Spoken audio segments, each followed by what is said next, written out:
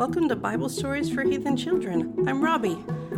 I hope you've listened to and enjoyed last week's episode, and if you have, I'm so glad you came back for another episode. I have a Patreon account that I've set up so you can get cool perks like bonus blog posts and early access to every podcast episode on Tuesdays instead of Thursdays, and you can find the link to that in the description of this podcast. I also have a new Twitter account at BSFHeathenKids. No spaces or underscores or anything. So there's a couple ways you or your parents can get in touch with me if you have any questions or comments or suggestions or fan art. I would really love to get fan art. I love seeing what people draw. Today I'm going to tell a story that I heard more than I heard any other story from the Bible. Before I get to that story, I want to let you know that the characters in the story do believe in a God. They often call this God the Lord, which means something like master or ruler, and it's a term of respect. I assume if you listen to this, you might not believe in God. Or you might not believe in God the way that a lot of people think you're supposed to. If you're like my kids, this might be a sensitive subject for you. Perhaps you've been told that you need to believe in God or Jesus to be a good person, or that you deserve bad things to happen to you if you don't believe, or if you don't believe the right things. My kids even had one friend that insisted our family was all litterers, and any trash they saw on the ground around school was thrown there by people like us who don't go to church. As ridiculous as it is, it still kind of hurt their feelings, and it's really not the worst things of what they were told or what I was told about people who didn't believe in God. Although I did believe in God when I was a kid because I didn't really have any other options. Anyway, after a lot of mean comments about not going to church, it upset my kids to hear about God for a while. But I'm going to be telling stories from the Bible, and the stories will generally include God and people who believe in God, and sometimes people who get in trouble for disobeying God. I see God as a character in a lot of these stories. I definitely don't think any of us deserve bad things to happen to us because we don't believe in God.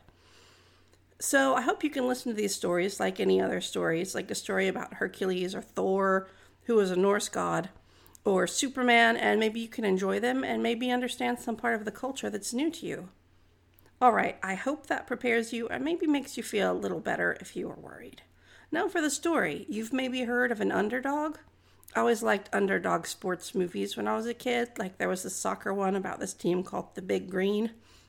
And they weren't supposed to be able to win anything. They didn't have very many good soccer players, and they had girls. Gasp, horrors. None of the other team had girls. That's probably why I liked it so much. Anyway, I really like that. People throughout history, I think, have really loved underdog stories where someone who is small or young or not expected to be able to win goes on to win this battle or fight or football game despite really impossible odds. So David and Goliath was my introduction to the underdog story. It's the first one I ever heard of. It's not the first one that's ever been written, but I think it's one of the more popular underdog stories from ancient times. So, without further ado, once upon a time, in the Middle East, there was a nation of people called Israel, and the Bible says they were specially chosen by God to obey and follow God, and in return, God was supposed to protect them. In this story, there was a new king in Israel, the first king, and that's another story, and I'll tell that one next week, actually. At the beginning of this story, David, who the story is named after, was not much of anything yet. There was a prophet Samuel, and God talked to him a lot. He's an old man by now, but this all started when Samuel was older. First, let me tell you what a prophet is. A prophet is someone who speaks for God. Sometimes they tell the future, sometimes they'll give a message of what God wants, or even just a moral message like, this is the way you should behave, this is how you should treat your neighbor. A lot of religions have prophets. Sometimes, like I said, prophets will tell the future, but in the Bible, there are strict rules about that. So if you said something was going to happen in the future and it didn't happen or the opposite happened, they could put you to death for being a false prophet because they took it really seriously, because a prophet's supposed to give the message from God, because God doesn't talk to just anybody in these stories. So, how are they supposed to know if they're supposed to do what you say? Like you say, God said to do that, and then you don't do it, well, maybe you'll be in trouble. But you want to know that the prophet's actually talking for God. That's why they took it so seriously if someone prophesied about the future and got it wrong. So in this story, God talks to Samuel in a voice only Samuel can hear. And that started when he was a kid. It was really confusing for him when he was a child, and he was woken up by this voice in the middle of the night calling his name, Samuel, Samuel. And he thinks like it's the old man that he lives with. So he'd go to wake up the old man. And the old man would be like, I did not call you. Go back to bed. And then it would happen again. Samuel, Samuel. Hey, did you need me? Did you need me? No, I didn't need you. Go back to bed. This happened over and over. I think over the course of several nights until finally the old man is like, Samuel, it's God. Just say, I'm here. What do you want? And stop waking me up in the middle of the night. So from then on, God talked to Samuel. And then at one point, the people ask for a king. Samuel makes Saul the king. And then later, God's like, I don't want Saul to be the king anymore.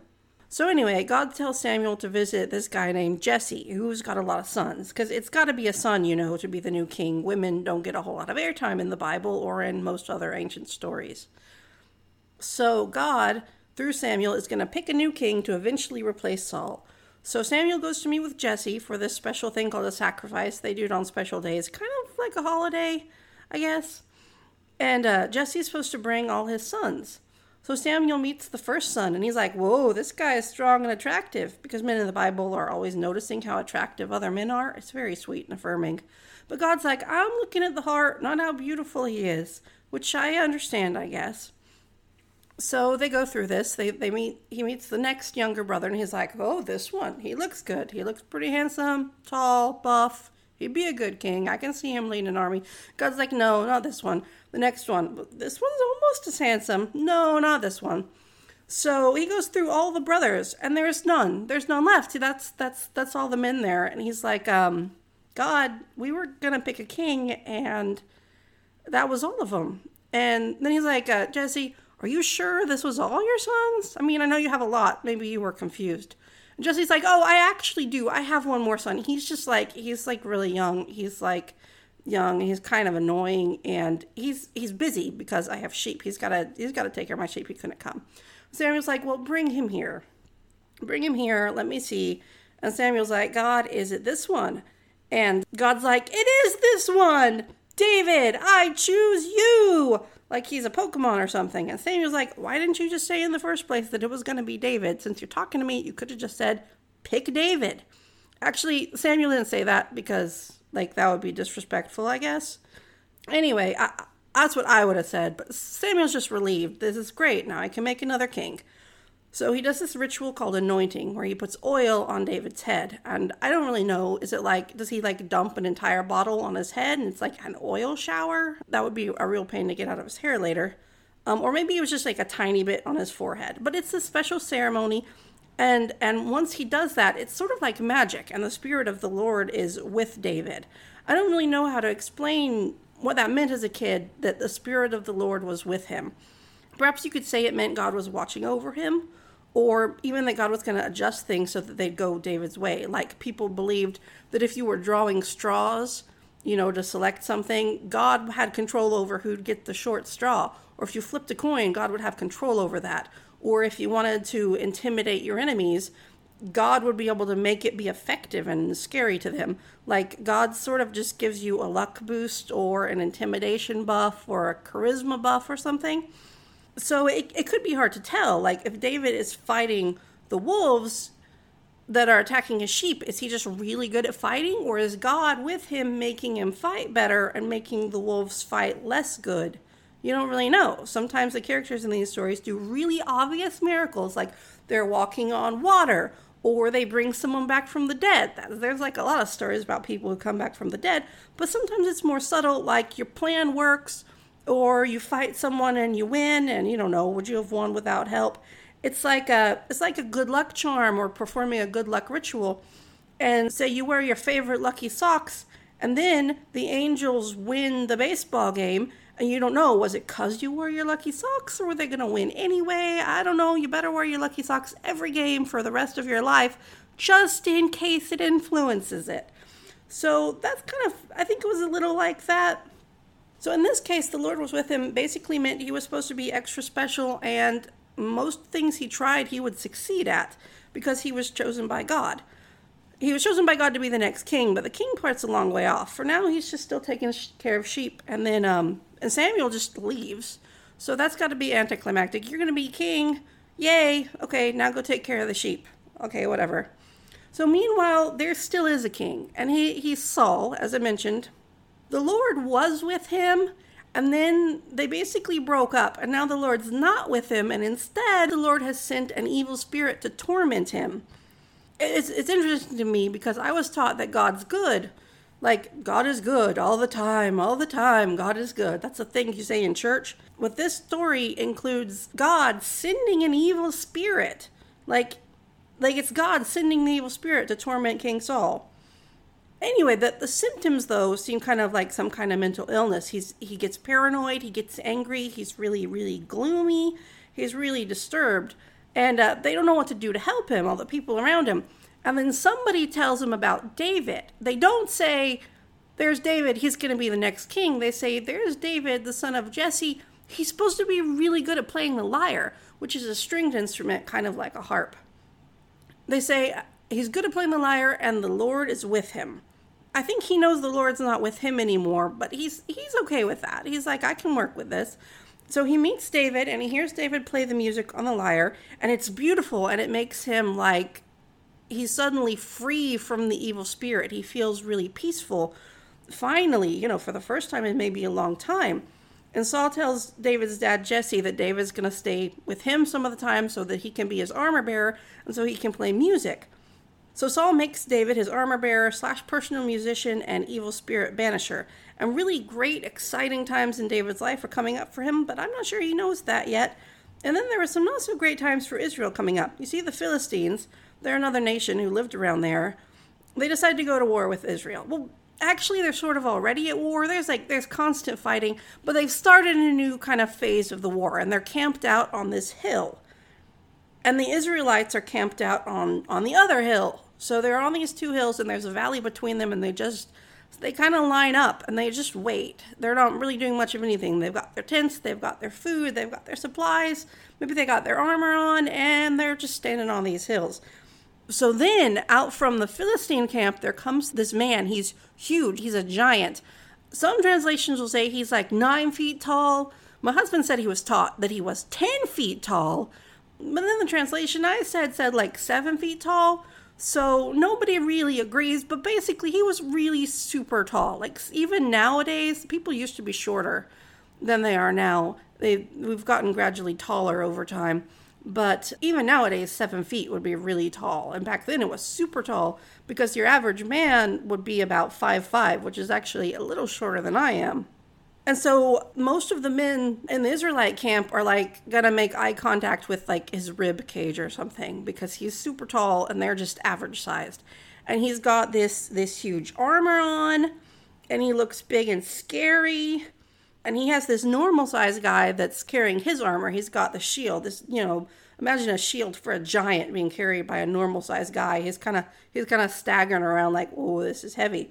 He just marches out. He looks mean and he looks purposeful, and everyone just starts kind of like, what's happening right now? And he calls out and he makes an offer to the Israelites. He says, you send out a fighter, and if he kills me, we'll serve you.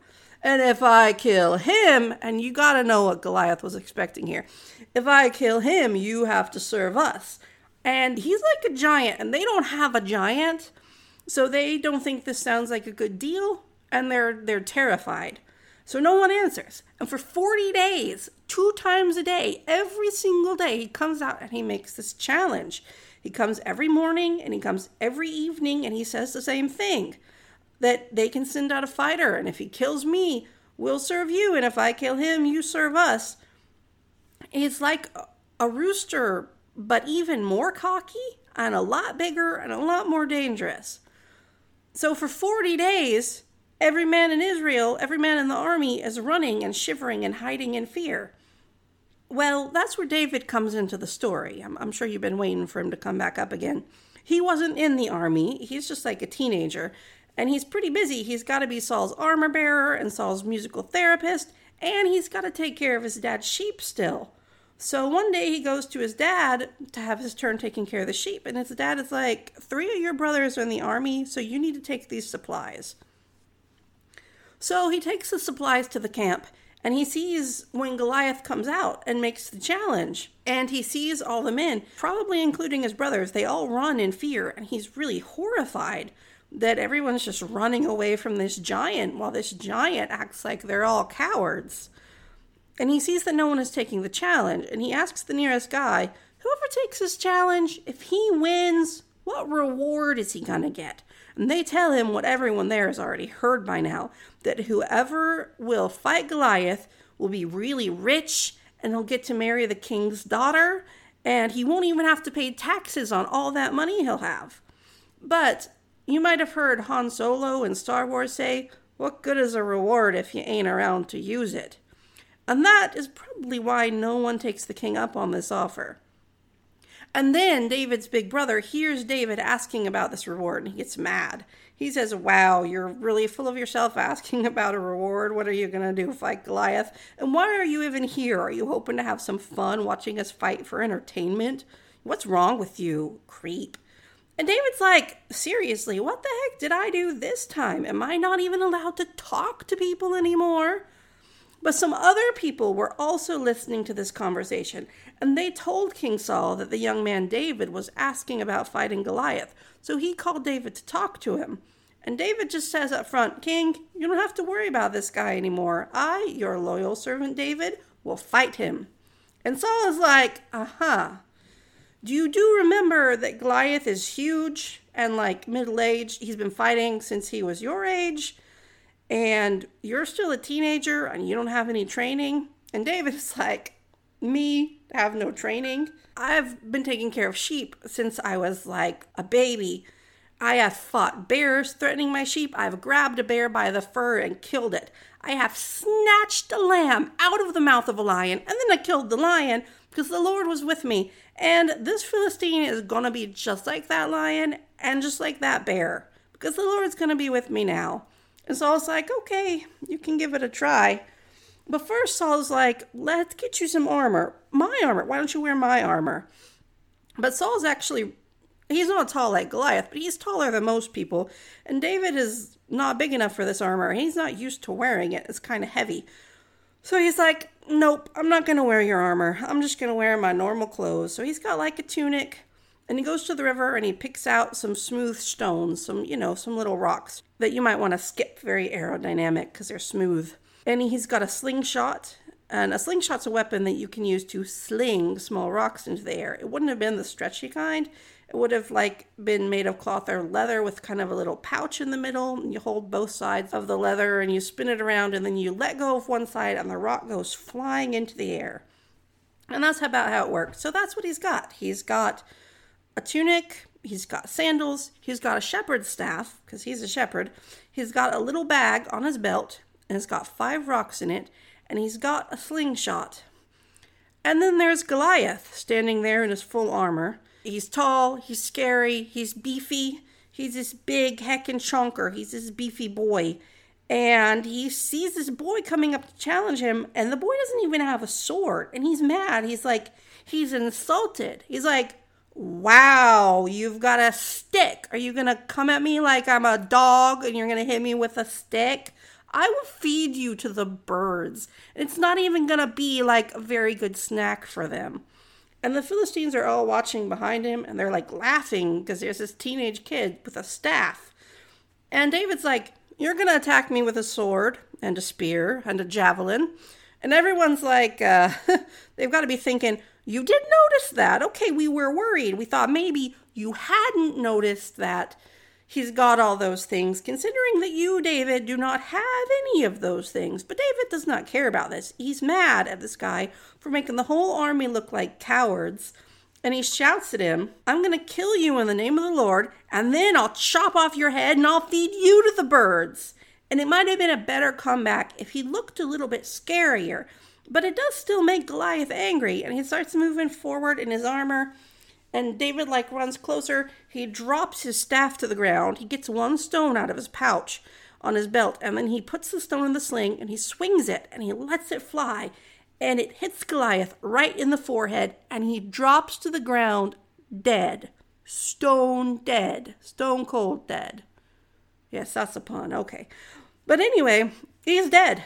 And so then he runs up to the giant and he pulls Goliath's own sword out of the sheath and he cuts his head off and he holds his head in the air. And the Philistines are like, well, If he wasn't dead before, he is definitely pretty dead now. And they start freaking out. They're not laughing now. So they've been using this giant to scare the entire Israelite army, and now he's been killed by a teenage boy. They turn around and leave their tents and they run away. And then the entire army takes off running after them and chases them all the way back to their own Philistine cities and kills a whole bunch of them. And then they come back and the tents are still there. So they get all this cool stuff. They get food and supplies and weapons and money and clothes that the Philistines had left in their camp. And everyone's really excited because they don't even have to fight the Philistines now. And that was pretty amazing. And Saul's just shocked. And because David said the Lord would be with him, and then he actually succeeded in killing the giant with one stone. Like, wait one freaking minute, how on earth did that even work? And Saul asks one of his right-hand dudes, wait, who is this kid again? And he doesn't know anything else that Saul doesn't know. And Saul's like, kid, what's your name? David, kid, who's your dad? And David's like, Jesse, you met him? After that, Saul just keeps him, and David lives with the king and his family full time, and they all live happily ever after for probably at least a couple of weeks. You might think that eventually there will be problems here, given that, the Lord's not with Saul anymore, and you'd be right, and I will actually be back next week with Saul's backstory, so be sure to tune in. Now, if you're interested in making a cultural connection between art and the story you just heard, Michelangelo has a famous statue called David that's supposed to represent David when he was a young man, about this age. I should mention, a lot of famous works of art, it shows nudity, so, be forewarned. But if that doesn't bother you or your parents, you can ask your parents to help you look it up. It might be interesting. I will leave you with one final thought to ponder. Would you rather fight one Goliath-sized lion or 3 lion-sized Goliaths? You can get back to me on Twitter or my Facebook page and let me know what you think. Thanks so much for listening to Bible Stories for Heathen Children. Be sure to subscribe so you don't miss any of the excitement, and please rate and review our podcast on Apple Podcasts.